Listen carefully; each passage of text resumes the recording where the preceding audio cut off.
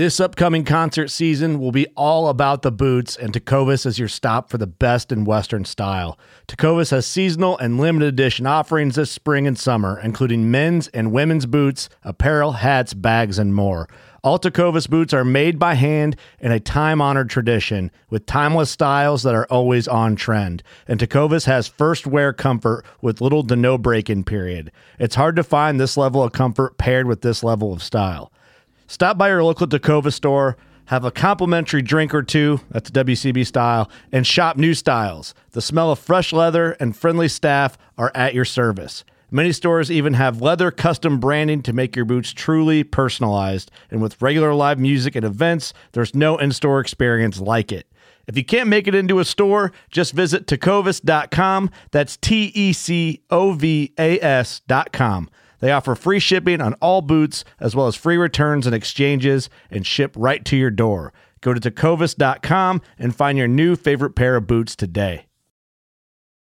All right, everybody. Yet another week. This is episode 216. It's nice. It's nice. It's fall. It's cold. It's great. Everybody's killing deer. There's the fall run for fishing's kicking off. This is your boy East Coast Trev, and I'm joined by my good buddy, Mr. Madman Mardick. Could I get some intro music? It's funny that you say that. It's super funny you're saying that. Today when I was driving down the road, I was literally thinking of how I was going to do the intro today, and I was like, I think I need to hit Mardick with some, I'm thinking some Stone Cold Steve Austin intro music, dude, and we just boom, it's there. All right. I was thinking something similar, but the way things have been going for me, I think I need circus music, because that's what I feel like in the woods lately. We could bring it back to the old East Coast days, bro. We could have straight guest intro music if that's what you want. We can hit you up with some good intro music if that's what you need. I need something to change my luck, because lately it's been fucking pulling up in a clown car lately, because it's been it's been some series of events. Why is that though? Why do you say that? You want the good side or the bad side? I don't think it really matters. You're gonna give it to us anyway, so. Well, the good part of it is I did not get sprayed by a skunk this week. Hey, so I got that going for me. Dude, I don't even know where to start. My bow fell out of the tree Saturday. Oh, that's right. I remember that now. Yeah. What was the cause of that? So I figured it out after, because I was baffled at so long story short, I went in, hung in the dark, 5:15. I think I was set up by. Maybe my bow was by 5. Right. At 9:36, my gear strap drops 4 inches, and my bow just does a flip out of the tree. I thought it sounded god awful. Some high wire acrobats kind of thing. Dude, yes, just front flip all the way down. Arrow goes flying. I cried for a little while before I climbed down and checked it, and everything appeared fine. Nothing seemed damaged. The arrow, even the knock wasn't broken from impact, or super important. Everything seemed fine. Went home, shot my bow at 20, dead on. Shot at 30, nothing was wrong with it. But so I figured out what happened. It wasn't the gear strap's fault or anything. When I hung just below a split in the tree. So where my gear strap ended up, it was right where the tree started to taper out a little bit. I didn't notice it in the dark. So just below that gear strap, the tree was just a little bit narrower, and it just wasn't, the weight of the bow on one side, my backpack's on the other, because the backpack side that dropped a little bit, and when the backpack side dropped 3 inches, the bow side was just enough to toss that bow out of the tree. I mean, I was speechless, man. I could not believe that it was Trev's bloopers, but only it's me, and I don't like it. But anyways, bow was fine. I shot it a lot, that afternoon, or, lunchtime, and everything seemed fine. I've been through that a million times. I mean, just dropped the bow out of the tree. I mean, everything. That's part of it. I mean, that's part of being elevated, I guess, just I guess it's never happened to me. Never even Things close to happening. things go before. up, they must come down, right? I mean, that's just the way it goes. Yeah, was that Newton's law? I guess I don't think Thomas so, but Everson or something. yeah. And then Sunday afternoon, I had my first encounter with a vegan anti-hunter as I was going into the woods. Yeah, well, I almost thought honestly today I was gonna have the same exact thing after you telling me this story the other day. I was kind of scared, but go ahead. What happened with you? I pulled up. It was Sunday afternoon, so I'm going to public, but I'm parked on the side of a main road, and there's some cows there, and I got out of my truck, get dressed, full Huntworth, full camo. I'm taking off my Hey Dudes, putting my boots on, and this van pulls up, and this lady gets out, and she's like, "What are these cows doing?" So I look at the cows and I say, "It looks like they're eating." And she's like, "Well, what do they do?" And I was like, "Eat, shit, just Do hanging cow out." things? She's like, "Are they rescues?" And I'm like, "No, they're beef cows." And she goes, "Oh, I'm a vegan." And I'm like, "What do you eat?" And she's like, "Plants." And I was like, "I'm sorry." And she's like, "Oh, what are you sorry for?" And I was like, "My cows are eating your food." So she's just going on Steve about Wood. she's like going on about rescue cows and all that stuff, and like I'm trying to be as polite as I can. So I told her that I was, on the agricultural committee for the town, and maybe we could talk about something about a rescue cow program or something. So I asked her, I said, "Do you have cows that need rescuing?" And she's like, "Well, not for slaughter." And I'm like, "Okay, like I don't know what to tell you." So I'm also watching the clock, right? Because I'm trying to get in the woods. Yeah, things are happening here. It's time So to go. I go over to my driver's side and I open up the door and I take my bow out of the truck and Right.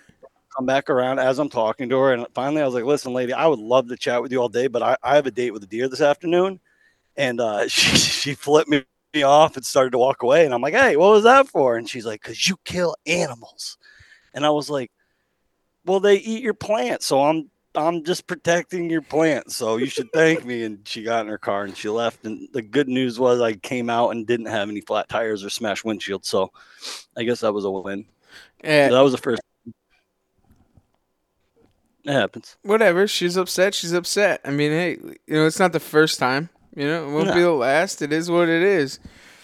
I was nervous today because the piece of public that I was on was previously a farm.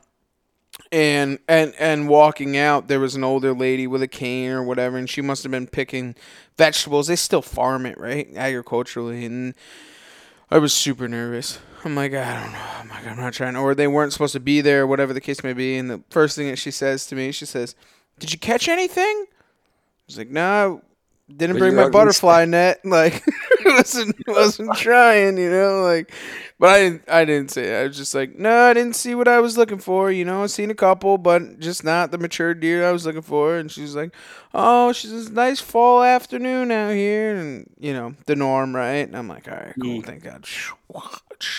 Gotta go. It was super weird, but like those are those things that you get touched by, and whatever, it is what it is. You got to be ready for it, I guess. Yeah, Sometimes I find myself in depending on where I am, if I see or hear hikers coming, I like pull the Homer Simpson and I like back into the bushes and like crouch down. And I let them walk by, and then once they get like 30 yards past me, I just come popping back out of the bushes and then head the other way because out of sight, out of mind, right? Like they yeah. know you're there, they know you're allowed to be there, they know it's hunting season, but like I There's don't want, big signs there, like that yeah, say like I don't want it's to hunting see season no from line October involved. to December. Like Right. they're wearing But orange, maybe you should wear orange, kind of thing. yeah, but they see you, and then they tell their, "Oh, I saw a hunter," and where you Yeah. were, and then they start snooping around. Like, no, just I don't even want you to know where I was. Like, just It's I'll let you like know. it's like being in a tree stand and people walk underneath you. Because I've I've hunted a lot of like urban areas, and like the people start walking by and they're underneath the stand. They don't even know you're there. They're just walking the dog, and the dog's running around barking at you, but they don't know that it's barking at you, and the people are yelling at the dog. And I actually had a crazy scenario, like maybe 3 to 4 years ago, and I was in a stand, not all that high, probably the lowest I've ever hunted, and there's a walking trail to my south, and 3 or 4 people walk by. They had a dog, right? And they're walking by, and I can hear the guy saying to the girl, haha, that sucks for him. He's not going to see anything with us walking around the woods. Ha ha ha ha. The kid's such a idiot. Blah, blah, blah, blah. Whatever. So I can hear him, and they're walking, and I can hear him walking up this trail, and then they get on top of this ridge, and the dog starts howling. And I'm like, oh, that's never good. I'm like, whatever. So I'm watching, due north, and my northeast, I kind of like glass over, and it was pretty close to probably one of the biggest bucks I've ever seen on public land. And he must have been bedded up on that ridge, and the dog ended up spooking him down to me. I didn't get a shot at him or nothing, but I seen the deer after they had, obviously kicked him out, but. If they're on the trail, they're used to seeing people. Super. But I think the dog barking, had a lot to do with it, but like pushed them off or whatever. But like, I don't get upset about that. Like a lot of guys you'll see on a lot of these hunting pages are like, oh, should I get out of the woods? Somebody just walked by me. God, no. Like if you see these deer that are in some of these areas that we're in, you can literally see them off the trails, and they literally, and I've watched deer before, like, being in stand, and people walk by, and them deer just pick up their head, they watch you walk by, when you go out of sight, they go back to doing what they're doing, as long as you don't step off the trail, or out of a motor vehicle, or whatever, they're just so accustomed to seeing you guys, so it is what it is, so, somebody walking by, sometimes, and you hear stories of guys with, big bucks, people walk by, and then this big buck is trailing down your scent right behind you, and you don't even know it, and guys will shoot the buck. That happens a lot. Rob Cody's big buck last year had something to do with that, with a guy had just walked through or something. Mm-hmm. Well, they get a lot tracking, too. Guys that are they're tracking deer, and then what happens is the deer goes back on the track and then starts to follow to see what it is, So it's the same exact principle, That was actually the third part of my circus weekend last weekend was I had 2 hikers and a dog come by, and I was on private, right? And I recognized who it was, and I could have said something, but better again out of sight. Well, then there's not a conversation with 2 people in the woods, and I went into the spot in the morning and found some really good sign. And they're probably accustomed to that person walking in the woods too, right? Correct. To an extent. The problem was they walked, and I was 15 yards off the 2-track that I came in on, and set up on some really good sign. I knew where this buck was going to be bedding, and I'm just hoping he comes out of there before dark. And these 2 guys and a dog walk by at 5:15, that's prime time, right? That's that last hour. And same thing, they walked by, they never saw me. I'm literally, I may have been less than 15 yards from them. They did not see me. I let them walk by. I told myself, I said, you know what? Maybe the deer's accustomed to that. Maybe they do it all the time, right? Maybe the deer waits for them to walk by, and now he's gonna get it. It's his, he knows now to get out of bed and come by. But the thing is, I knew I recognized who the people were, and I knew what they were gonna do. So I knew that at some point they were gonna come back by me, and I'm like, you know what? I'm just gonna stay in the tree until they go back by. And dude, they went by 20 minutes after legal light.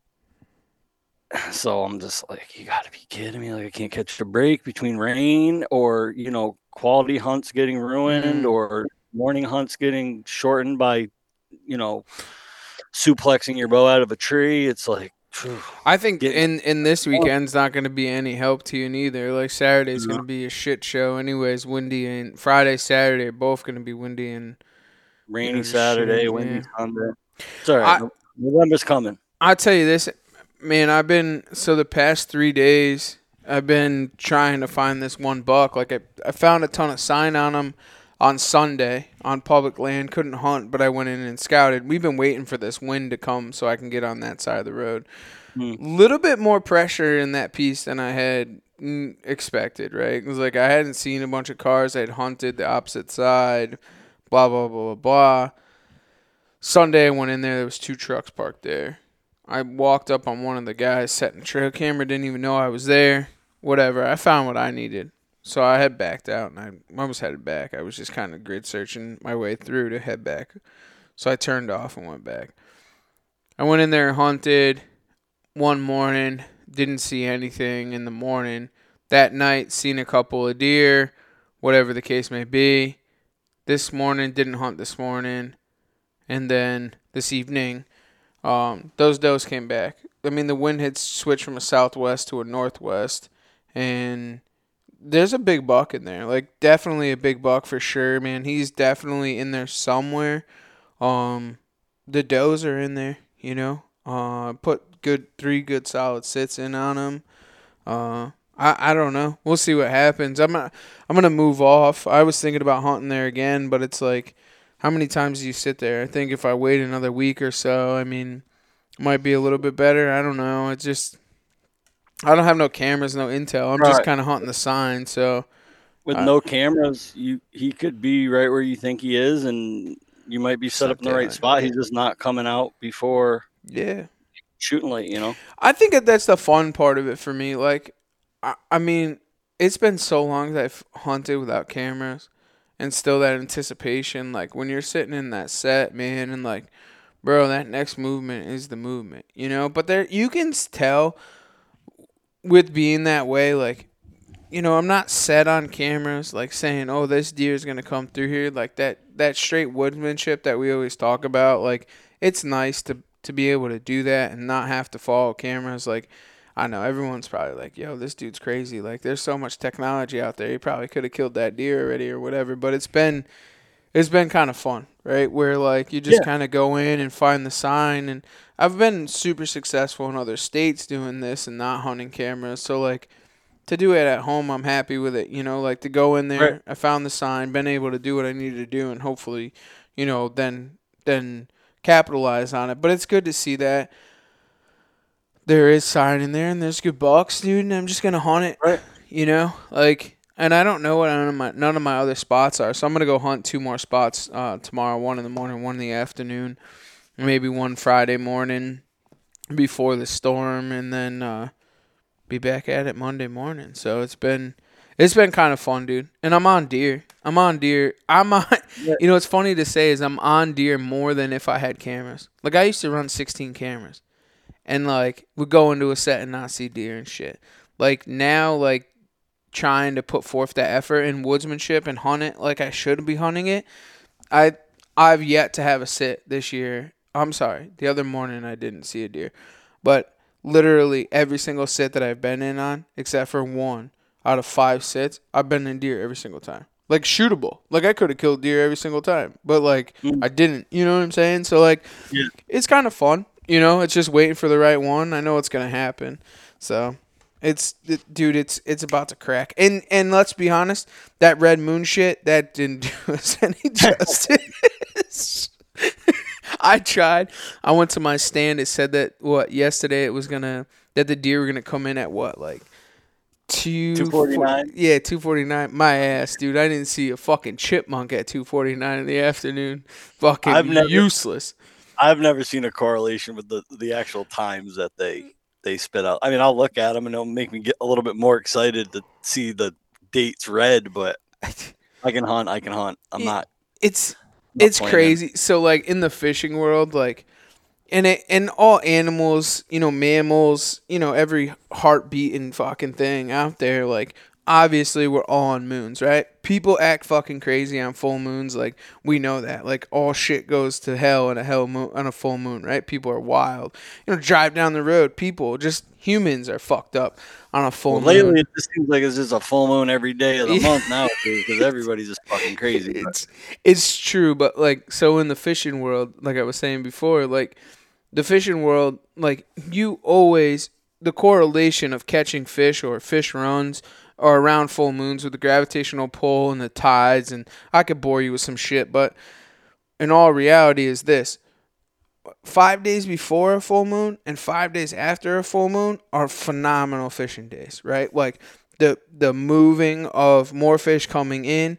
They're feeding a lot harder. The tides are running faster. There's a lot of shit that correlates with it, and things are really good, right?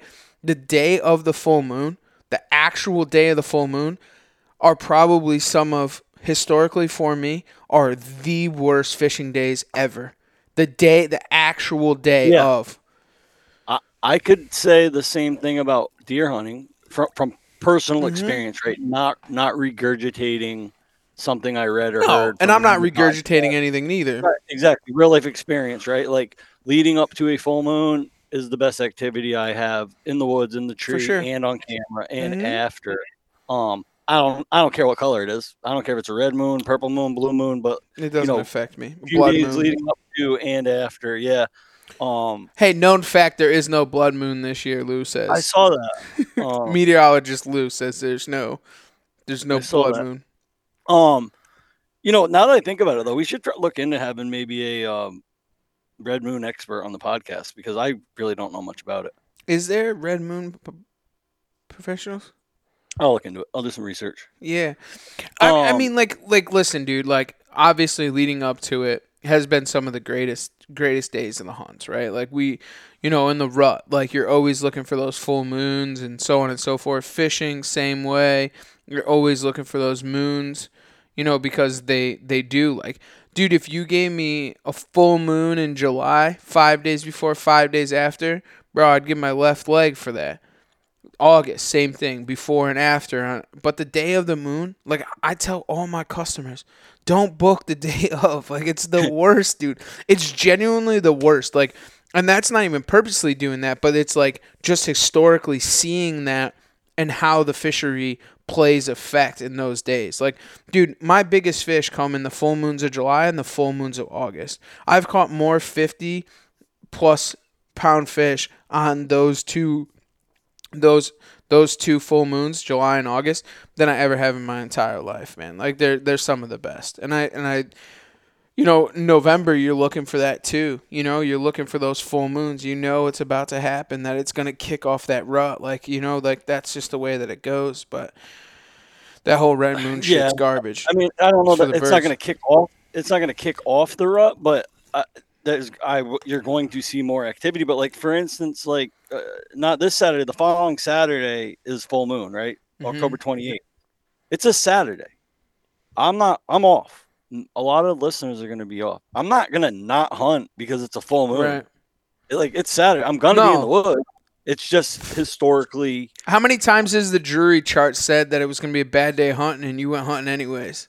How many times I said it was going to be a great day and you don't see shit? And you went hunting anyways. So it doesn't really correlate, man. Don't get me wrong, I check it every time, and if it says it's going to be great, I get a little bit more excited, but I'm not going to hold my breath, and I'm not going to plan my hunting days around it. You know what I mean? I hunt when I can hunt. Speaking of success, man, do you got a killer's corner for us? I know there's a couple of good ones in there, man. I do. I lost it, though, because I was looking at the moon chart. First of all, I got shout outs to Alexander Fagan, Gene Gumphrey, and Stephen Carpenter because they actually reached out to me with a little advice to get rid of the skunk smell in my clothes. Yeah. Appreciate Did it work? You guys. I didn't really get to. I stuck with Plan A, the one that we had originally planned for. Yeah. And that worked. So I didn't really have to go with their advice, but I had a backup plan. So it's crazy. I'll touch on that real quick. Baking soda, hydrogen peroxide, and that stuff is the major ingredients in scent away. So just call it for what it is, but that was kind of where we went. The other one that came up a couple times from the one Alex and Gene had sent me was a little bit of Dawn dish soap too, right? Because Dawn dish soap's it's a degreaser. And the skunk spray is oil. That's why it's thick. So, but anyways, appreciate you guys for looking out. And the other thing too is Alexander told me that skunks take about a week to 10 days to build their gland back up to spray. So she told me I had a window this weekend. Even if I ran into him, he wasn't going to be able to spray me again. So that's good knowledge. Yeah. And then the other thing we talked about, she said, if I get a chance to catch that little bastard, if he is all white, she said he'd fetch me a pretty penny because I guess the more striping they have, the more white in the skunk, the more money they're worth. Mm-hmm. But I don't know that I would sell them, dude. I think I kind of want a skunk hat. I have actually it's right behind me. I got my coonskin hat right here. I think I want a skunk skin hat, but I got to catch them first. Yep. Shout out to Ryan Mack and Jackson Hardesty, both with nice does, and they both obviously they must not listen to podcasts that much because they're both calling for the return of Killer's Corner. So obviously they haven't listened to the last couple episodes. They would have heard it. But shout out to you guys. Sam Whitehead with a doe a few weeks ago with the son. Bro, Cason Carpenter, certified killer. Certified. Give that boy a sticker. He went out for youth pheasant season, shot some clay pigeons first, and then he got himself 2 pheasants. And he's on like every week. Turkey season, duck season, now pheasant season. We're just waiting on the deer season. It's coming. I would put money on it. Mm-hmm. And then Alexandra Fagan again. She shot her first early season muzzleloader buck in Iowa, 19 weeks pregnant, getting it done. Yeah. In the Huntworth too. And she's ready to start trapping, dude. She was Snapchatting me the other day about she was trapping, dude, doing some nuisance work for one of the towns. She's a killer. absolute killer, man. One of my favorites. For sure. She was actually, I had a little thread going with her between the skunk thing and all that stuff. And she actually had picked up some Huntworth at Farm and Fleet, I want to say, whatever, like equivalent to our Tractor Supply. And saying how impressed she was. Like a Royal King. Yeah, sure. And she's just saying how, I forgot exactly how cold she said it was out there, but she said it was like super cold with the wind chill and all that stuff. And she said she was really impressed with how warm it kept her. That's awesome. Well, speaking of our sponsors, let's thank those guys and let's get this podcast underway. Huntworth Gear. Guys, if you guys aren't using Huntworth, use the promo code RUNT. It's RUT20CT, right? HNT. Oh, it's HNT20CT. Correct. All right. Well, it's HNT the RUT 20CT. Correct. It is the RUT sale. 20% off of everything on there. They are our premier leading partners. Huntworth Gear. It's about to get cold, so you guys want to get that heat boost. We're actually lined up with Elkin at this time, but soon to be up in that heat boost. Some great products, man. One of my favorites. I put it through the ringer, dude, and it's still lasting out. nor'eastergamecalls.com, guys. Still a couple of grunt tubes, not much. They are flying off the shelf. I was talking to Mark the other day. He was saying that he was sending them out all over, so make sure to get on over there, nor'eastergamecalls.com, and check those out. Also, Latitude Outdoors. I'm pretty sure that rope upgrade is still in the works. So if you guys are upgrading your 10mm ropes, make sure to use the promo code rope upgrade on that one. Save yourself on that. And then everything else, make sure to use the promo code outdoor drive. Save yourself. It's like 15 to 20%. What's that? The outdoor drive promo code's kind of dangerous for me because I've been kind of like, just picked up a new pair of knee pads. Like, I wasn't a knee pad guy when I first started. Have you used the Latitude knee pads? So I had them a couple years ago, and I really wasn't a sitter. Right. So and Brower was looking for a pair, and I wasn't using mine, and I think they were sold out at the time. So I ended up hooking Brower up with them, and then this year I found myself wanting to sit more, and I'm like, shit, I don't have knee pads now. So I used the promo code, got some more knee pads, and I'll tell you what, it's a game changer, man. Like they're really good knee pads. It's crazy, though. Like, the thing with the knee pads, right? It's like one extra thing to throw in there. It's the same with the back band. You know what I'm saying? Like, it's simplistic, right? So how long are you going to sit in the tree? You know, like, what are you going to bring? Like, I go to put my backpack on, dude. I don't even want to weigh my backpack. I should have been rucking with you. Should have been rucking with me? You were making fun of me the whole time when I was rucking. I felt like I was been rucking backing up and down the mountain, dude. It's freaking ridiculous. Worst comes to worst, you can wear your knee pads in. For sure. I don't wear my saddle in. I always put it in the backpack. And then with the back band, I run the Method 2. I see no reason for a back band with the Method 2 because I can pull that upper part of the saddle up a little higher. So I'm in the Classic. Yeah, so that's a little different. So it's You a might little want that. different, but Yeah. yeah, it is what it is. But But last, more of the story, use the promo code. yeah, I'm using it. You guys outdoor should use it. drive. Last but not least, Bowhunters United. Guys, bowhuntersunited.com. Make sure you get on over there. It's a free website. Tons of giveaways. They're doing some great things over there. Make sure to get on over there and sign up for that. It's a free. They're advocates for us as bow hunters in the political world. Make sure you go and check those guys out. Yeah, they're great people. Make sure you go and check out all of our sponsors. They're right down here. The link's right down here below. And if you guys are all in it and you guys are clicking links, make sure to head on over to our YouTube, hit the like, subscribe button, and don't be afraid to give us a 5-star review on any of the platforms that you are listening to the podcast. It only helps us grow, and we appreciate everything else. And hey, there might be some merch over on theoutdoordrive.com. The link is down below, so you guys can click on that. Some good stuff, dude. So we want to wish everybody a good week. It's getting close to the rut, man. It's that time, dude. The pre-rut is underway. People, there's some good bucks dropping, dude. There really is, like some studs. It's starting. It's kicking off, man. It really is. But I mean, if you look ahead, like, so it's Wednesday the 18th right now, right? Right. We get through this week. Next week, it's what we were just talking about, right? Like it's those 5 days leading up to the full moon, which historically is always good activity. But look at the dates, dude. 23, 24, 25, 20, like stellar dates. That's scrape. You know, they start hitting the scrapes real hard. They're going to start responding to some calls, some rattling possibly. Like it's going to pop off very soon here, you know? So it's crazy. So like the last week of October is my go-to week. The first week of November is your go-to week. Like I've shot historically my biggest deer in the last week of October. You've shot your biggest deer the first week of November. So like those 2 weeks are those weeks, and it just takes a little bit, man. With this full moon falling on that last week of October, forget it. It's game changer. Absolute game changer in my opinion. I would agree a little bit. Yes, I shot my biggest buck to date on November 2nd.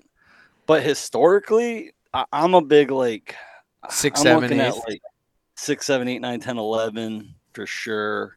Bow wise, right? And then once you get to gun season, forget about it. Like I can't tell you how many big bucks I've killed, like 12, 13, 16, 14. 17, 18, 19, 20, 21. But archery, I'm looking at six through Veterans Day.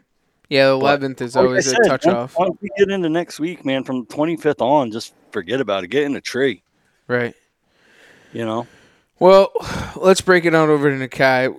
Enough of the deer talk. Let's go talk about something wild and crazy up in the wilderness. Way cooler than us, that's way for sure. Cooler, for sure. Let's go check them out.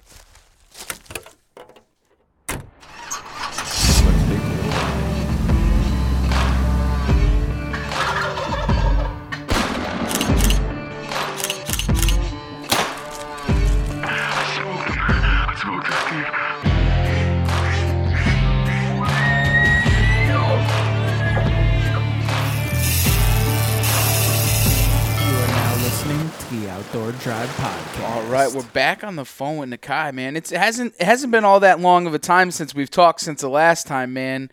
How's everything been, dude? Everything's been really, really good.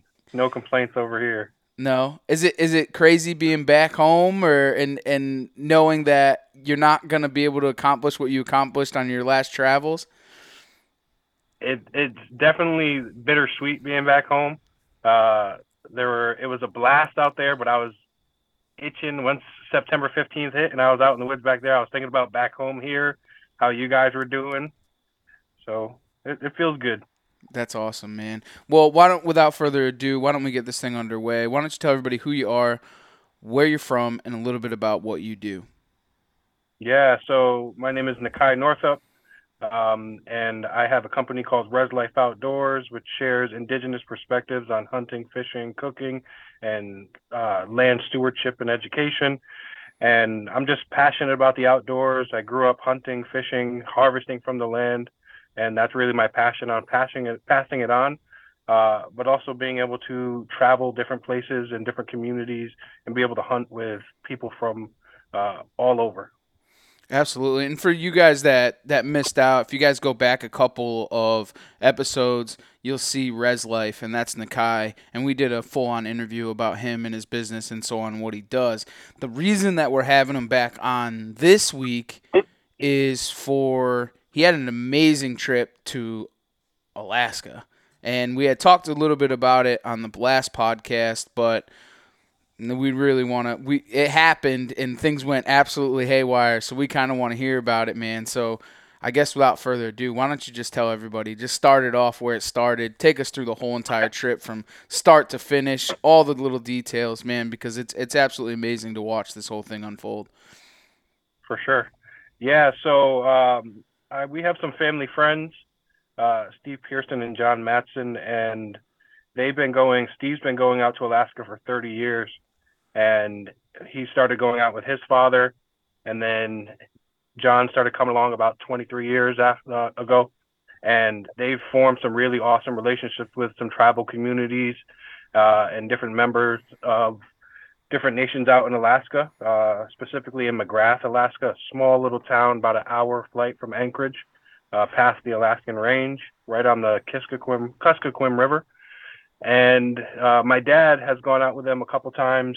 They went out. Last time my dad went was 10 years ago. And the last time he went, John actually got attacked by a grizzly bear. And he didn't hit it the best and gave it like an hour and a half and wanted to get in and track it.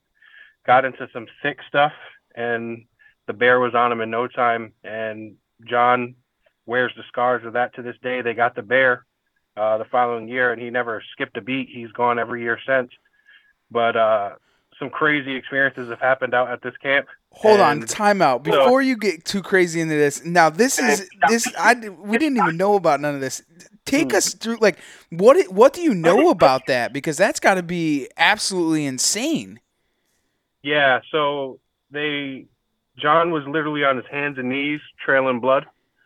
And my dad and Steve were, I think they said about 30, 40 yards to the left of him. And as John was looking, he just saw bushes start folding down and could hear the grizzly roaring. And it came in on him, and he went to go lift his gun. And he shot it as it was getting ready to run by him. And when he took that shot as it was running by him, it turned and came right for him. It bit the gun, threw it from his hand, which spun him, bit him on the butt cheek, flipped him over from there, bit his stomach, then worked his way up to his head. He put his arm over his head like this, bit the scalp. He has an 8-inch scratch on his skull from the grizzly's tooth, tore his head. His scalp was hanging over his head. And weather conditions weren't good. They were able to shoot the bear. The bear ran off and died. But they were a mile from camp. They had to hike back to camp. They tried calling in to get medevac.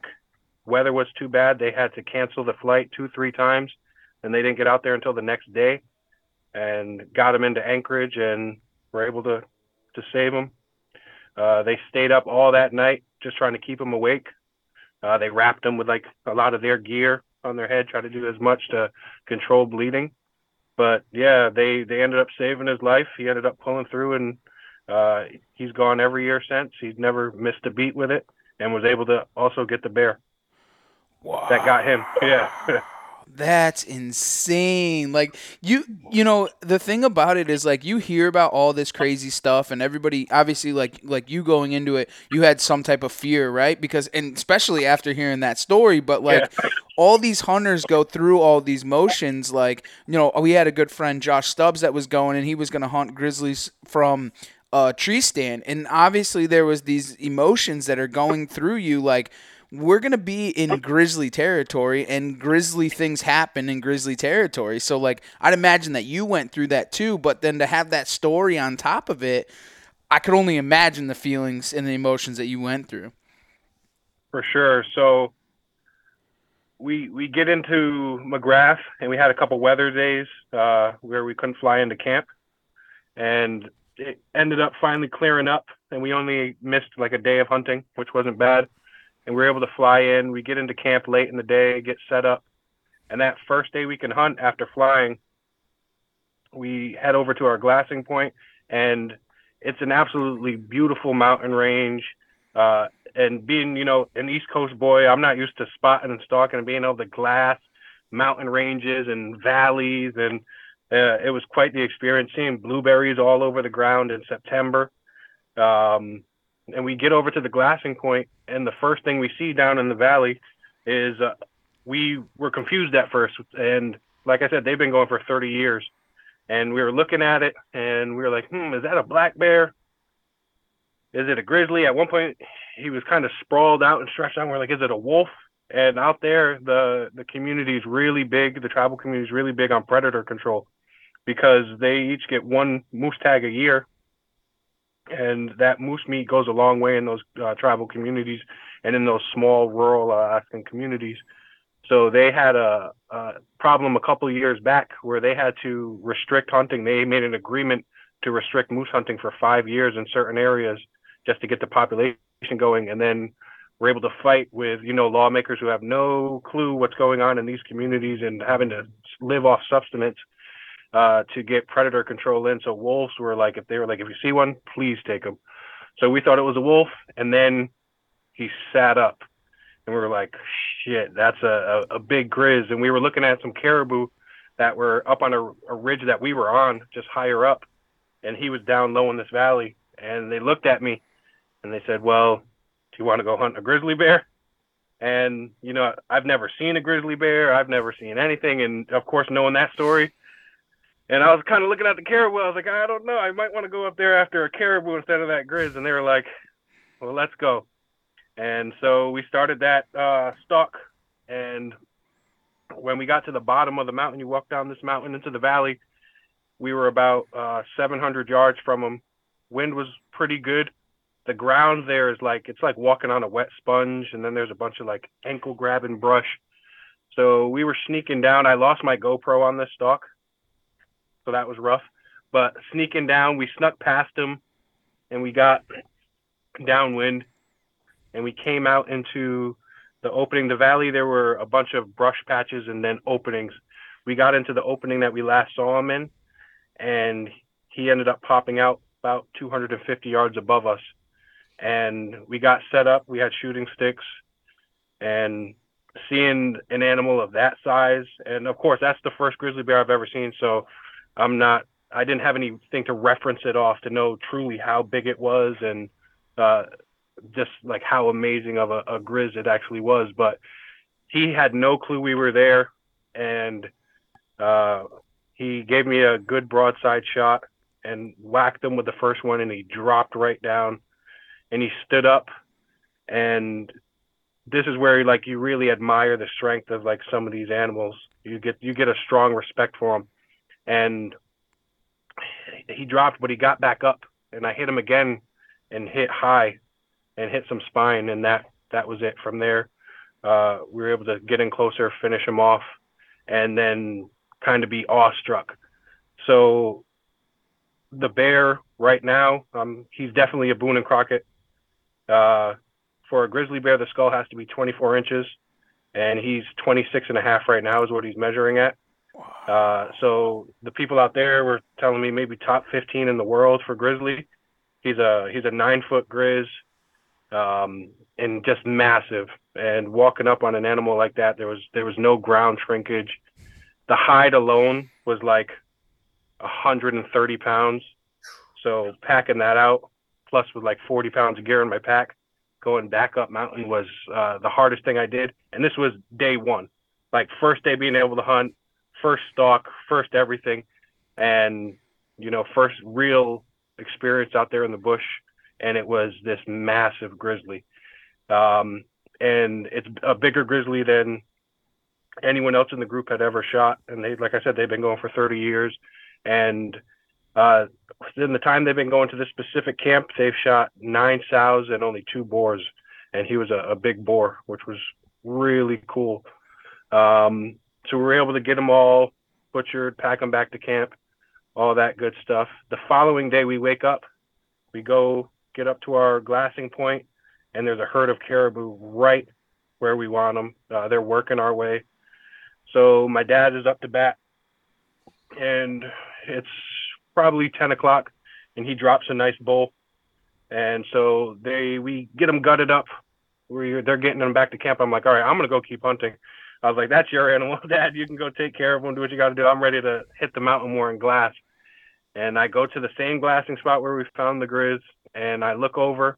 And from this spot, this is probably the spot we spent the most time glassing. We saw wolves from here, moose, grizzlies, black bears, caribou, a whole bunch of game all in this one valley. And I sit down at our spot, and as soon as I pull out my binoculars, I see a black bear just wide out in the open. And he's pretty far off. And I sat there literally from like 11 o'clock till I was able to get a opportunity to put a stalk at him around 5, just watching him work his way over. He took a nap for like an hour and a half and some brush, and then popped back out. And that was like new for me, like being able to watch an animal all day long and watch and like pinpoint different game. That was a cool experience of it for sure. But then day 2 with that, my dad got the caribou, and then I put a stalk on that black bear, was able to get that black bear at about 187 yards. And again, no clue that we were there. It worked out perfect. He popped out right where we expected. And that was a fun pack out too. I realized pack outs in Alaska are a lot different than back home. I like dragging deer a lot better than packing out big bears. And then from that, everything kind of went cold. We didn't get anything until the last day we were hunting. We saw a lot of game. The rut was relatively slow for moose. They weren't responding to calls much. We were seeing them almost every day, but they were way off in the distance, and they weren't really too worried about us calling to them. We had one close call with a moose. I put up a video of him. I used my little mag view to look at him through my phone, and he got within 400 yards, but looked like he was coming our way, and then just started cruising, and they can sure cover some ground. And it gets to the point where we're 10 days without a kill, and it's the last day. I fly out the next day because I have to seal the bear, the grizzly hide and the skull. And so it's the last day, and visibility is rough. It's really hard to see. But earlier in that day, we saw 7 bulls in a place that we call Musarado. And it's literally the spot where we saw the most bulls all week. In this one valley there, it was just loaded.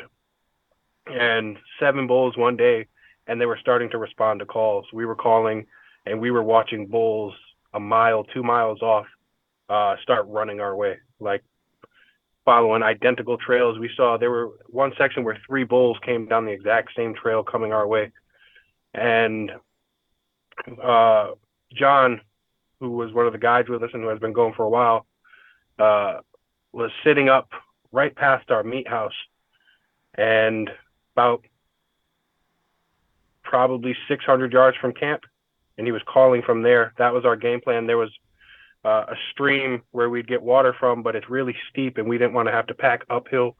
So our game plan the whole time was to try to call a moose as close as we could. John was able to get this one to cross, and visibility was rough. I was looking through my scope and couldn't see anything, but that scope that Swarovski gave me was really wicked. It has an illuminated reticle, and that made all the difference. I was able to sneak in a bit on him. He came up, we watched his antlers. Those things are massive. And once you find antler, like once you're glassing, it's crazy. You're looking out and you're looking a mile off, and you can just pinpoint and find antler sticking out. But his antlers, you can see him coming up through the spruces, and he comes and he gets about 450 yards out, and he beds down. And it's like 7 o'clock at night. Sun's getting ready to go down. It's raining. There's windows of fog blowing through where we couldn't see him at all. And then it's clear and we could see, and then we couldn't see him at all. So we figured that if we couldn't see him, he couldn't see us. and we started moving our way closer and just trying to mark where we last saw him. We were able to sneak into about 170 yards, and he was bedded down. And set up. I hit him once while he was bedded. He jumped up, and I hit him again and just high shoulder shot and sat him down right there. And last day, last chance, I flew out the next day out of camp. And it just all came together. I was sitting there at camp the day before, and like, I've already had a hunt of a lifetime, being able to harvest like an amazing bear and the black bear as well. And my dad getting a caribou. And this is my first time I've had the opportunity to hunt with my dad in a couple of years, just with things going on in life. And I was sitting there thinking, I was getting down. I was like, man, I really wanted to get a moose. And it just all ended up working out. Last day, last chance. And it's funny because that's when all the real work started. When we were gutting the moose, it started to snow, and we were out there quartering and getting everything packed up till about 12:30, 1 o'clock in the morning. So when we finally strolled back into camp. And from there, I flew out first, and then we got the rest of the guys out. The moose is a 64.5 incher, 4 tines on one side. So he was all around just a really good bull. They say probably a year out of his prime, but, you know, just a perfect, this trip was a whole lot of firsts for me. And to go 3 for 4 on my tags, I had a caribou tag. But to go 3 for 4 personally, and then my dad to get his first caribou. He's gotten a grizzly, a black bear, and a moose before. So to get his first caribou, it was just a really great trip. We were able to interact with the tribal communities there. And, you know, it was really familiar. It's, you know, thousands and thousands of miles away from home, but it was really familiar. Everyone there rides 4-wheelers around. There's no, you know, supermarkets or anything like that. And when they're not riding their 4-wheelers in the winter, they have their snow machines and old pickup trucks. Like when we pulled up, when we landed on the plane to get back into town, they had just trucks on the runway for us. And they're like old Ford Rangers with the crank windows and like 22 bullets and like 1022 sitting in the back window, because they have like a bunch of, they call them chickens, but like spruce grouse. And like in town, we were seeing like a mom, a good cow, and a calf just strolling around, making her rounds through. Everyone in town has a like a drying house for meat, like a big shed with screen all around it, and they hang up all their meat. You see moose antlers everywhere.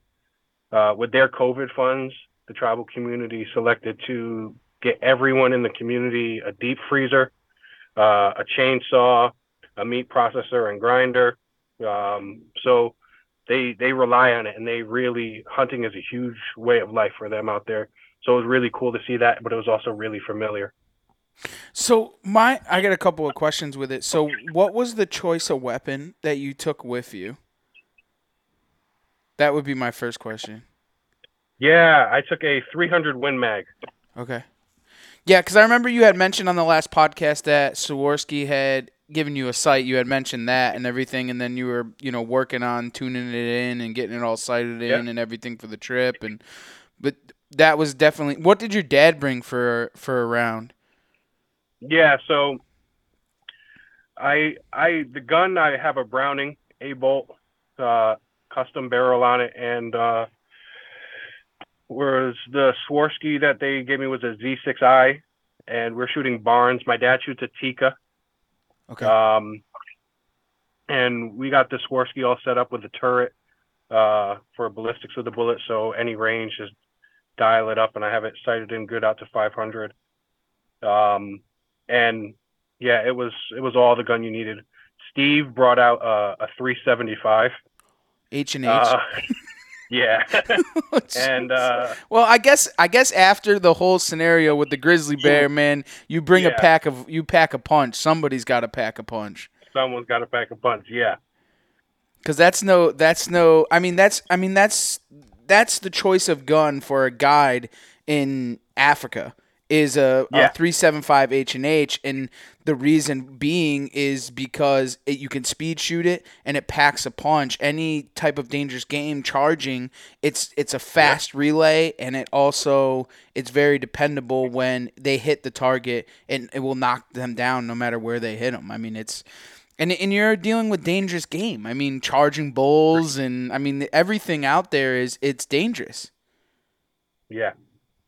So it makes it kind of crazy, you know. That's a fun thing. Was there anything that was like kind of like, I know, like a trip like that, like was there anything that was like hard for you or tough being in an area that was like that, like you like struggled in that hunt, like coming from the East Coast to go there? Yeah. One thing that took me a little while to adjust to was just like range perception. Like I'd look at some things and I'd be like, "Whoa, yeah, that's not that far. What's that's like 300-400 yards," and would range it, and it'd be like 7, 8, maybe 1,000 yards. And then you look at something and you're like, "All right, we're gonna walk over to this point," and I'm like, "Oh, all right, that's not that far, and it's a half mile away." So like just depth perception out there, it took a little while to adjust to, for sure. Was it because that there's not a lot of trees? Like we judge on trees and Right, right. It's trying to find something to base it off, and then it just seems like the land is bigger there, like so vast that there's section of trees, but for the most part, we weren't walking through any trees. It's really open. It's tundra, and there's patches of spruce, and you'll see some thicker like alder and stuff like that. what was there like? What were you using when you were in spot and stalking to kind of like move around and like hide behind or whatever? Like when you're spot and stalking to get through, because there's a couple of you obviously, so you got a lot of bodies moving and you're trying to hide. There were some alders that we were able to hug close to, but like that's also like another sketchy part. Like if we were going to, while we're walking together, we didn't ever have one in the chamber. But if we had to walk anywhere solo, we always chambered one up, because the grizzlies out there, they were telling us literally just hide in that thick stuff and wait for like caribou and moose to come by and then just come out of there. So what we're using to like walk up against as a wall behind us to not be silhouetted is where the bears hide. And we watched them the whole time, the whole 2 weeks, disappear into brush like that, and us not know where they were for hours, and then they'd pop back out. So, yeah, it was a bit sketchy when it came to that. So then taking it back to that black bear spot and stalk by yourself, I mean, like, dude, take us through like the mindset that you had to be in to do this on your own. Like, what even made you want to go there, like go and do that on your own and spot and stalk? Like, that's kind of crazy. So that one, John ended up coming with me. He came later in the day, but still, it was weird because like my dad wasn't there, and I was expecting him to come back up, but he didn't ever come back up. So it was just me and John, and we made the stalk, and he's like, "All right, like be aware, be alert, be ready." And we get down there, and like I said, we have that thick stuff to our back, and we're walking on the edge of a good open patch. We were waiting for him to get into this wider open patch, and we got down there, and he pops up, and he's just munching on blueberries. We were just watching bears eat blueberries the whole time, just munching on blueberries. And I don't know, there was this, you get that like hyper focus, like you're trying to just pick a spot, be consistent. And like with the grizzly bear, I was a lot more like my dad has a video, I'll send it over to you guys, and he's like, "All right, when he stops, hammer him." And I'm sitting there, and I'm like, I don't want to hit back because I know what happens if you hit back. And I'm like, and he's like, "Hurry up!" Like, and I'm like taking my sweet ass time, and I ended up putting the shot I needed to put on him. But still, just that pressure of like, if you hit back on a bear, there's a lot of danger in that. A wounded bear is not something you want to mess with, and they know that from experience. So with the bears, I was a lot more, I guess, nervous, anxious. With the moose, it was just like, yeah. That it's just giant. bigger. It's bigger than what you hunt anyway. It's just, it's the same same thing, right? I mean, it's Yeah. it's just there, and obviously like that's an added factor. That's a non-trainable factor where like you're not where are you ever going to. I mean, you can shoot out to 500 yards somewhere. You can practice walking up hills and getting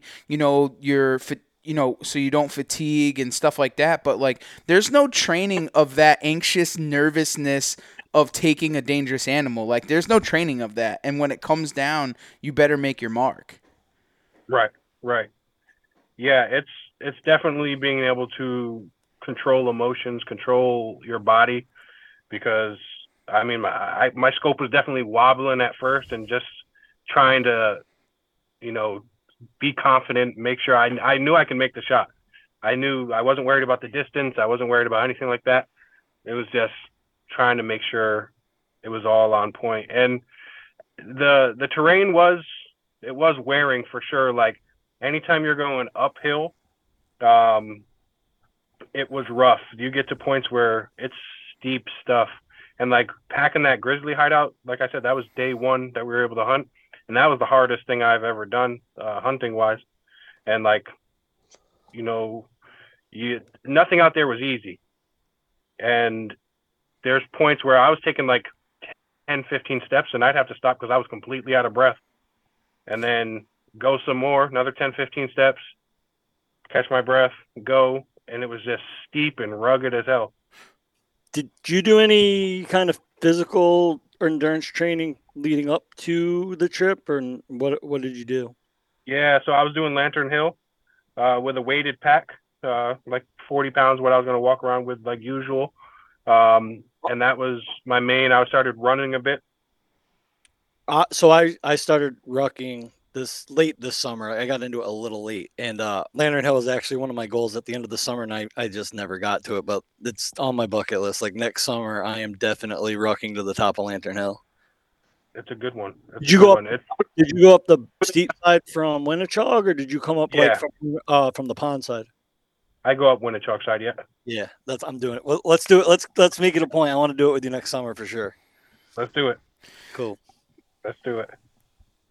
Because there's a lot. What was like the altitude that you were hunting at? Was it a higher altitude than what we're used to? So it's about 2,000 feet.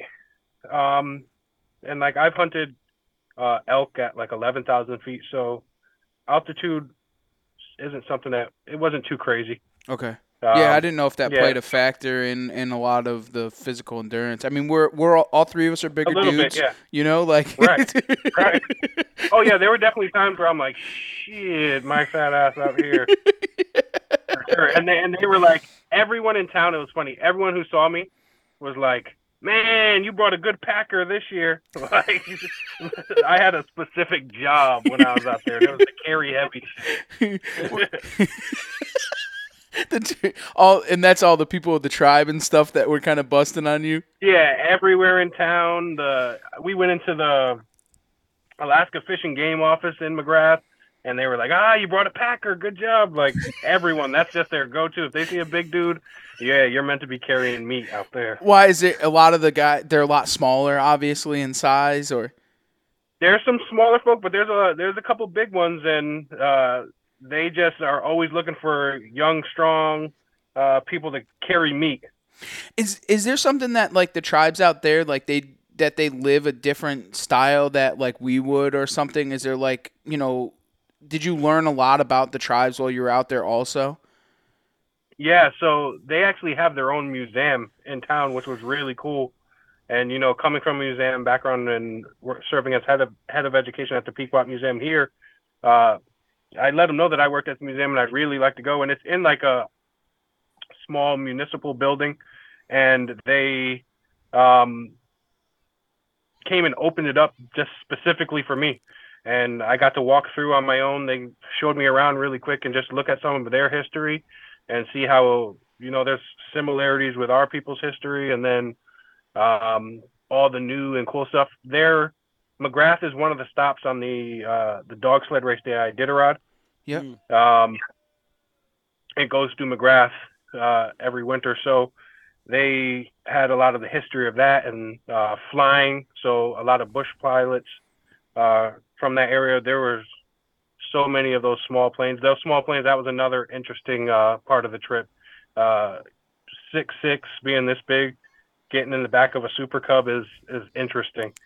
For sure. You had to fly out alone, right? Because there's no room for anybody else on your plane. Yeah, it's just you and the pilot, and landing on mountains, and it was definitely quite the experience when it came to getting in the Super Cub and getting out of the Super Cub and being packed up with moose quarters and racks tied to the wings, and it was pretty crazy. So with that, like, you obviously have to trust in your pilot. Absolutely, yeah. And that person 100%. obviously does it a ton, right? Like, it's not like, I mean, they can land that thing on, the smallest peak of the of a mountain and stuff like that.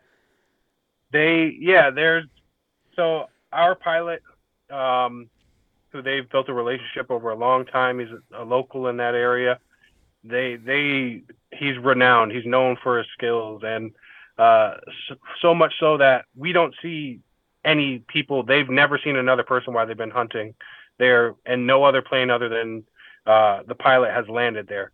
Other planes have tried and they've wrecked. That's like, great going into it. even the Alaskan state trooper can't land there, and anyone else. So he's that guy for it, and he's known for it. And his dad was a really well-known pilot. His dad, they would do polar bear hunts, and he would land on ice sheets out in the Arctic to hunt polar bears. What? Yeah, crazy stuff. So the big thing going into this, obviously, is having the good pilot to be able to put you in places that nobody else is able to go. That's obviously the full circle in this whole entire thing. Absolutely. The animals that we hunt there have never seen a human in their life. Now, my question is, so you were saying that everybody gets, as being a resident, are able to get, or that tribe gets one moose tag per family, obviously. So then how did you get your tag, or was it with the state, or it was totally separate? Yeah, it was through the state, and the unit that we were hunting, it's a registration hunt. So Fish and Game, to get numbers, they'll do registration hunts to see how many bulls were harvested and general size and things along those lines. So yeah, it was just purchasing a tag, an $800 tag, and the registration part of the tag is free, and you just have to fill it out and send it back in. But yeah, there's plenty of, a lot of people go out there and are able to hunt moose on their own. You just need a guide for grizz and stuff like that. So you can hunt moose, because I know Alaska is super strict on hunting certain animals. You have to have a guide in Alaska. You can't just go and hunt anything. So grizzly is one of those. Alaska, there's for moose, there's a lot of drop hunt opportunities and float hunts where they'll pretty much an outfitter will set you up with a boat, a rowboat, and drop you off on a river, and you'll float down and be able to call different points. And there was a lot of hunters out there who were doing that. And being able, so they do that. So you don't need to have a guide to be able to moose hunt. It's just on the dangerous game side, obviously. Yeah. There's a few animals that they require a guide for. But you had a guide at that point, right? Anyways. Yeah. So Steve and John are both guides where that comes in. So yeah. So they live there, or they're from back here? They're from back here. And they were able to register and become guides in Alaska? Yep. Is that a lot to be able for them to do? Is it, or they just over the time they've trained and gotten? I think a lot of it is time that they're putting in, and for instance, while we're out there, for Steve to move up a class and guide, I had to record him fleshing a hide, caping out a bear, knuckling a bear, getting the paws out, and going through that whole process to send into Alaska Fish and Game. So that there's different tiers. Yeah. That's crazy. That's so cool that they do that, and being able of being residents here to be then a guide in Alaska. I mean, that's an accomplishment in itself, right? I mean, like, that's got to be insane in the amount of years that they've spent. I mean, how old are these gentlemen? Steve is in his 60s. John is, like my dad's, in his 50s. Wow, that's Yeah, incredible. Steve's a mountain goat for sure. He summits Mount Washington yearly, and he's out there running the mountains in Alaska every year. And when he's guiding, is it just for the hunt that you guys went on, or does he go there a lot to guide for other things? So they were telling me about, they've gone out and done sheep out there, which is like, they were telling me a whole different game, like, dangerous terrain, climbing up those shale cliffs with loose rock, having to hike up rivers, cut through brush just to start getting elevation. But yeah, they go out, and his thing now is he's brought all his kids, his daughters, his sons, and they try to bring people to be able to experience, friends to have that experience. They are really good dudes. Do they need volunteers? I wouldn't be surprised. Well, Nakai, make sure that, if there's ever a topic of conversation and they need friends to be able to go, that, me and Steve can be, we're ready at the drop of a hat. We are there. No questions asked. No. We're kind of we're packing too, what Yeah, I mean? we're packing boys. Yeah. For sure. The three of us, we look like Packers. We show up. They're not going to let us leave, bro. They're just going to the tribe's going to be like, these three dudes, they're in, bro. I don't care what it takes. Right? I'm about to start rocking Lantern Hill tonight. Yeah. What do you think, Nakai, was probably one of your favorite things while you were in Alaska? I know maybe not hunting, maybe it was something else that kind of came to mind, or. Yeah. Truly, like, just being off grid for 2 weeks was pretty amazing. Like, not having cell phone service, not, constantly picking up my phone and, worrying about what's going on in the world, and just kind of being able to soak in truly, sharing that terrain with those animals. And, to have success in their world was really amazing, and be able to have really the full experience. I got to everything that I dreamed about wanting to accomplish on this hunt, luckily was able to happen.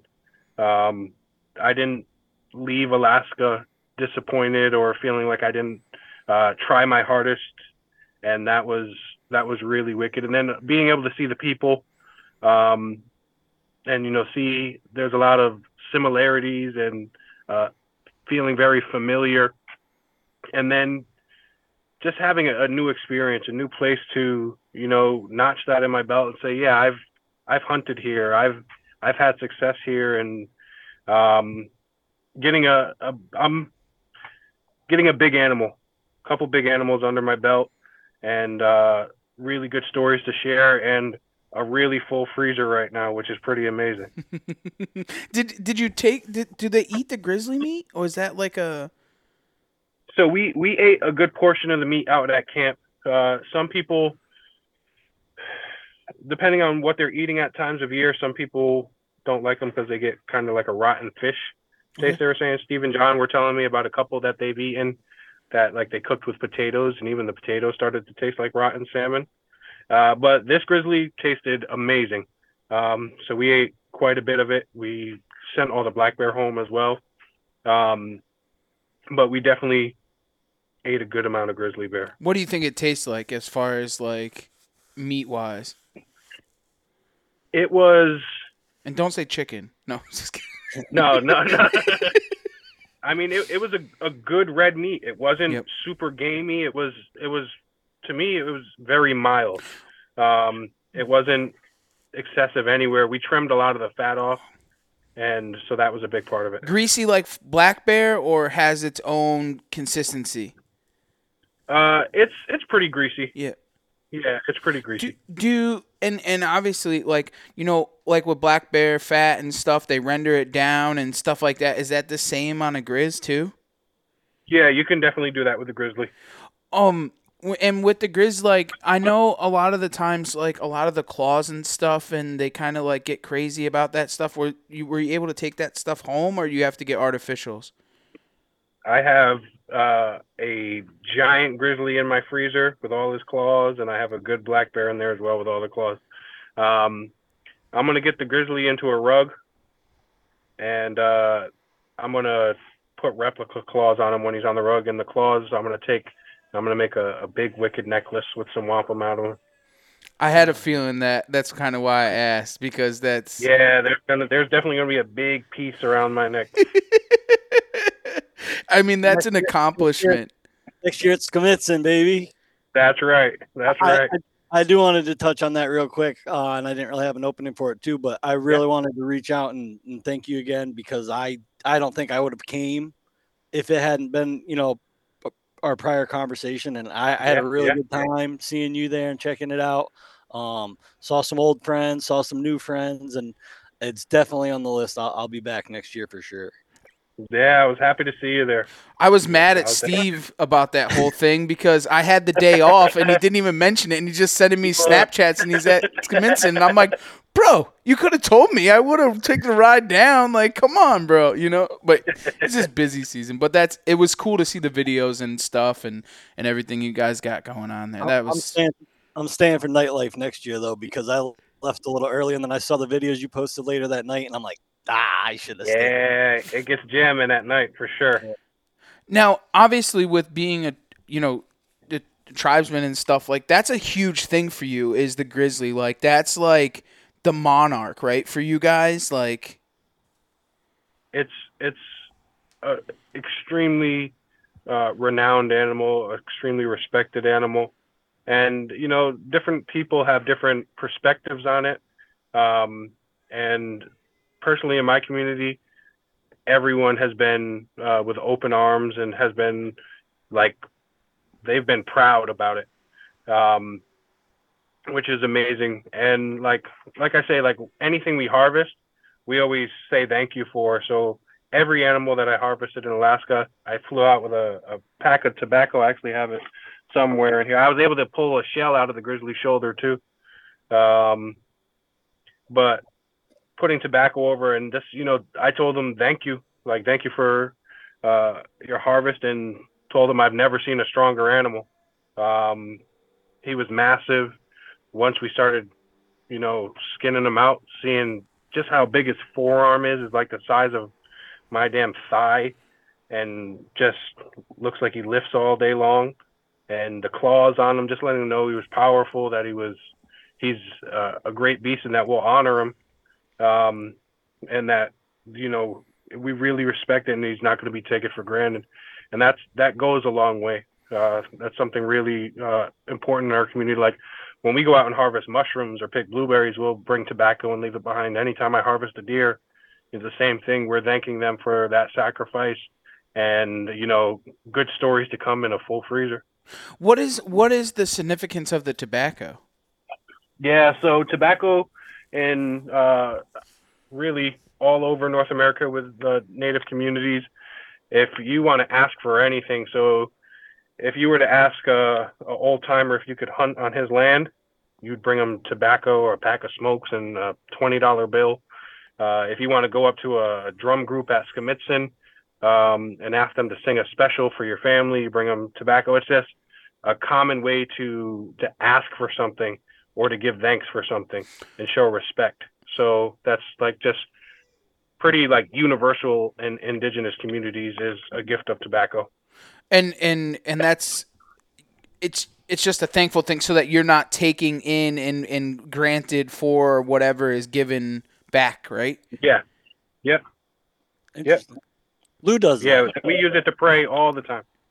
That's awesome, dude. That's super cool. I never knew. I mean, obviously I wouldn't know, but that's and you still do a lot of that to this day. Like, is it like, and I know it's kind of crazy, but like tobacco leaves, or is it like cigarettes, or like what is the? We always joke around. I mean, for the most part, we try to use stuff that we've grown and that we like get gifted. We'll get big bags of tobacco. But there's been times where I don't smoke cigarettes or anything like that, but I'll ask my cousin, like, sheesh, I forgot my tobacco. Let me get a bogey so I can break it. And I was like, the spirits won't mind. Like, it's an A for effort. Let me get a loose. Yeah. And we'll have to bust that down and use that tobacco. But it's going through the motions and at least, putting in the effort that goes a long way for sure. Is it because like Connecticut Valley is a big tobacco area, or is it just to all indigenous people that? You'll see it nationwide. Okay. You'll see it nationwide. Yeah, it's one of our medicine plants. That's awesome. That's so cool that and the reason I ask this is because like Germans, they put the special green leaf in with the roe deer or whatever the case may be to give thanks because that's what they do among their community. That's why I asked that. Yep. Like obviously that's something that you do and it's the same thing to give thanks back to that animal for sacrificing its life, Yep, absolutely. Some people put like some grass or some brush in the deer's mouth or anything for its last meal, things like that. Yeah, that's what I was talking about with the Germans. Yeah, that's one of the things that they do.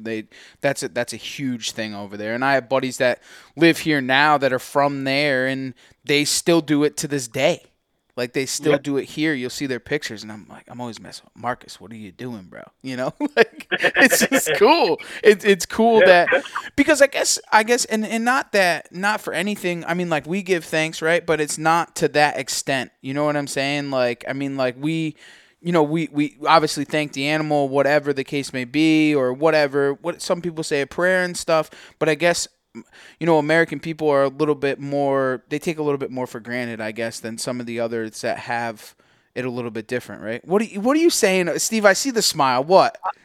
I was just thinking how ironic it is what do we do when we shoot a turkey? We smoke a cigar, bro. It's tobacco. There you go. You put some tobacco in there. Look at that. Yeah. That's our big thing. So while we're on the topic, though, we're talking about, the spirit of the animals and all that stuff. I recently had an encounter with an all-white skunk, and I was hoping maybe I could get a little insight from you and your education. Like, is there any significant meaning to that, or am I just fucked? Well, stay away from him, but I tried. He's still gonna spray you. He got sprayed, but I got sprayed. White animals, a lot of people associate them with being spirit beings. And skunk is really cool because that's a Algonquian word. So a skunk is our traditional way of saying skunk, and that's just English adopting that, which is pretty cool. Same thing with moose. Moose comes from the Algonquian language, our traditional language here in the Northeast. So yeah, definitely people associate those all white animals with being spirit beings, and in most communities they're off limits. So you just got to keep tolerate being sprayed, I guess. So break. You were going to tell me it's a sign for like luck in my future and like a successful deer season or something like that, but instead I just got stinky hunting clothes. Yeah, you just got some funk. But I always tell people it's really how you feel in the moment, like how you take in that interaction with any animal. A lot of people ask me about like birds of prey, and in this area, people in different communities out west, people associate owls with like signs of death, and here people were starting to get feelings of that because it's almost like pan-Indian, people adopting things just because other tribes are doing it to associate that with being tribal. But we are like a unique people. We have different ways of life, different beliefs, and we have the Great Cedar Swamp that's behind Foxwoods, behind the museum, takes up most of the res, and in our language that's known as Uhuamik, the owl's nest. And the Great Cedar Swamp is a place where we'd send our women and children during times of war. So I always tell people here in the Northeast, and specifically in Mashantucket, that I don't think the owl is an animal that's associated with death, because why would we send our women and children there to a place called the Owl's Nest? I think they're our protectors. So it's really the feeling you get when you come in contact with these animals. And, does it make you feel happy? Did you think, oh, shit, that's really cool? Or you were like, sheesh. And that's how I tend to go about it, is how I feel in the moment. So can you break the wise tale for us then? Then what is the deal with white deer? Can you shoot white deer? Can you not shoot white deer? Pie balls? What's the? Let's just break it out here. I think my personal moral code is I see a piebald, I'm launching everything I have at it. And that all white deer, if it's a stud, I don't know if I got it in me to pass. I'd probably feel really bad at first, and I'd probably get cussed out a little bit in the community, but they do tend to have that status of being untouchable in a lot of places. Mm-hmm. But I don't know. That would be a real test of my willpower that day if a big stud albino buck walked out. Well, I might just send you guys a picture. Yeah. Nobody else knows. Yeah. Is that what it is with the grizzly too? That some different tribes you cannot kill the grizzly? Yeah. I had some backlash from the grizzly from different people, but it's also people who a lot of times people complain about issues that they don't have to deal with firsthand. And one thing we don't have to deal with firsthand is grizzly bears eating one of our main food sources. Mm-hmm. Out there in the community, when I came back to the community, everyone shook my hand. Everyone congratulated me. Everyone said thank you. And that's really what it's about, because at the end of the day, it's about preserving food sources for future generations. They said they did a study, and one grizzly bear that they followed around killed 70 moose in a year. Wow. That's insane. So it goes a long way. Predator control is a real thing. It's important. Everyone thinks that you can have the same amount of coyotes and deer in the backyard and they're going to live harmoniously. It's not the case. So being able to have a healthy balance, and these people do have a strong respect for these animals, especially, that's what they have to deal with every time they walk in the woods, is the potential of getting attacked or not having moose for their great-grandchildren to hunt one day. And we can regulate humans pretty well. They do a really good job at their process out there in Alaska, but they deal with a lot of predators there. The grizzlies hunt black bears. Wow, that's nuts.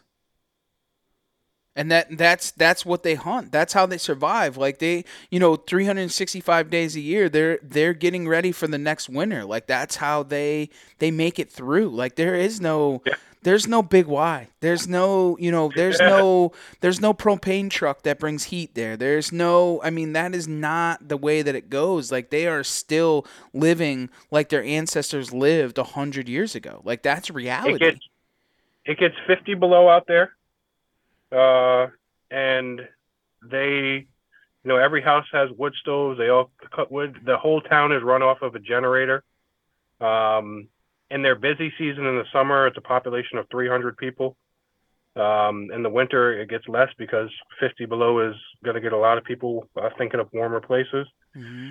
And yeah, they have oil brought in on a barge upriver right into town, and that's where they get all their grocery drop-offs, and then for their energy, for their power. And something really cool out there is the Starlink. Elon Musk Starlink, big time out there. Came in clutch. That was the only time I had Wi-Fi out in McGrath, is when we'd go to someone's house and they had a Starlink, and it worked like a charm. Well, they swear by it out there. We can't get away from Starlink. Yeah. I was thinking about buying Starlink when I go to the North Woods of Maine just so I can have it, and then I realized I don't want it because I want to be away from people. That serenity of just not being around people is just so encapsulating, right? Like it's just so important. Sure. I have mixed feelings about it. Yeah. I have one quick question for you, Nakai. Being from the East Coast, the Northeast, and going to Alaska, they're such different areas, right? Like vegetation-wise, elevation-wise, all that stuff. Is there any particular skill sets that you had from home that you were able to apply out there that helped you out? And then also, is there anything you learned hunting out there that you could bring back home as a new skill to help you hunt the Northeast? Yeah, I'd say that patience definitely played a good role. Here we have to be awful patient. We have to, we get to November and we have to pull all day sits, and we have to, have little windows where we have to shoot through, and we have to be patient and wait for that animal to get to an opening. Where out there it's vast, but you also need a lot of patience, because there were times where I was like, all right, let's go chase that animal, and they're like, no, just wait, let's kick back, let's see what happens. So definitely patience of a northeastern hunter for sure, with all the thick forest that we have to hunt, definitely plays in. And then something I would bring back is just, I think, really trying to work and tone in on endurance. I think it's really important to try to be the best we can be in the woods, health-wise, because it can definitely kick your ass, and be pretty humbling. And out there was a lot of times where I was like, yeah, this is real work. Like, there's back home, if I get a good buck, I can call a couple buddies and be like, hey, come drag with me. Out there, every part of the animal's heavy, even when you cut it into 6 different pieces. You cut the moose into quarters, and then you break the ribs and cut those in half, and that rack is 80 to 100 pounds on the moose. So everything is heavy. So definitely endurance, I think, is a really good thing. Being able to shoot tired. You're trekking, you're on the move, you're covering a lot of ground, and being able to, catch your breath, steady yourself, and make a good shot is something that is really important. And that's something, even like back here, I try to do a lot. Like, I'll run and then I'll shoot my bow, and I'll try to do it being out of breath. And I think it's really important to practice shooting, and not just your regular positions that we think of, not just, standing up right on the shoulder. Try to shoot sitting down, try to shoot in uncomfortable positions, so that if, as you guys know, there's times in the woods where you have to, improvise a lot. And just being ready for those opportunities is something I definitely encourage people to do. Well, while we're on the topic, I want to know one thing. Now that you've gone to Alaska and now that you're back home, does your answer for what drives you outdoors change at all? Get out there and just experience it. It's a beautiful thing. I think we're extremely blessed where we get to hunt, where we get to, spend time in the woods. And of course then go to our waters here. We're spoiled when it comes to what we have here, but go out and experience other places, see how other people hunt.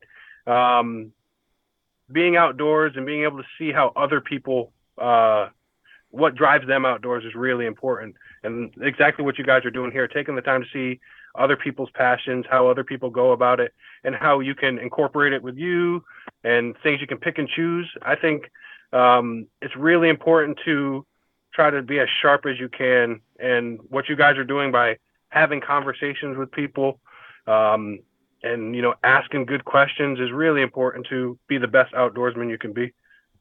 Absolutely. Well, we appreciate it, Nakai, man, coming back on a second time. Congratulations on just an amazing hunt, dude, and just some incredible things. And I can't wait, on your social media to be able to see more things in the videos and the pictures. And I'm really looking forward, honestly, and why I asked was the grizzly claws and the necklace. Like, I knew that was going to be a huge thing for you, and, like, I cannot wait to see pictures of that, because that's going to be just something crazy. I really, really looking forward to it, man. And once again, man, thanks for joining us. Can you just let everybody know where they can find you and follow along with all these things and see all the pictures and the videos that you have to, unveil over the next couple of months? Yeah, so everything will be Res Life Outdoors. So it's REZ Life Outdoors, all one word. That'll be on Facebook, on Instagram, on YouTube, and then also reslifeoutdoors.com. For more additional information. And we offer programming. We'll have video content. We have some good whitetail that we'll be chasing soon that we have on camera that are starting to daylight. So hopefully we'll have some good bucks down in the near future, and we'll put up a bunch of good recipes on how to cook them. So tune in, and I'm looking forward to a really awesome journey. And I thank you guys for always constantly supporting since the beginning. Absolutely, man. Well, we appreciate it. Everyone go and check out Nakai and what he's got going on, and check out all of his good pictures from Alaska. And for everyone else, thanks for taking the ride right here on the Outdoor Drive.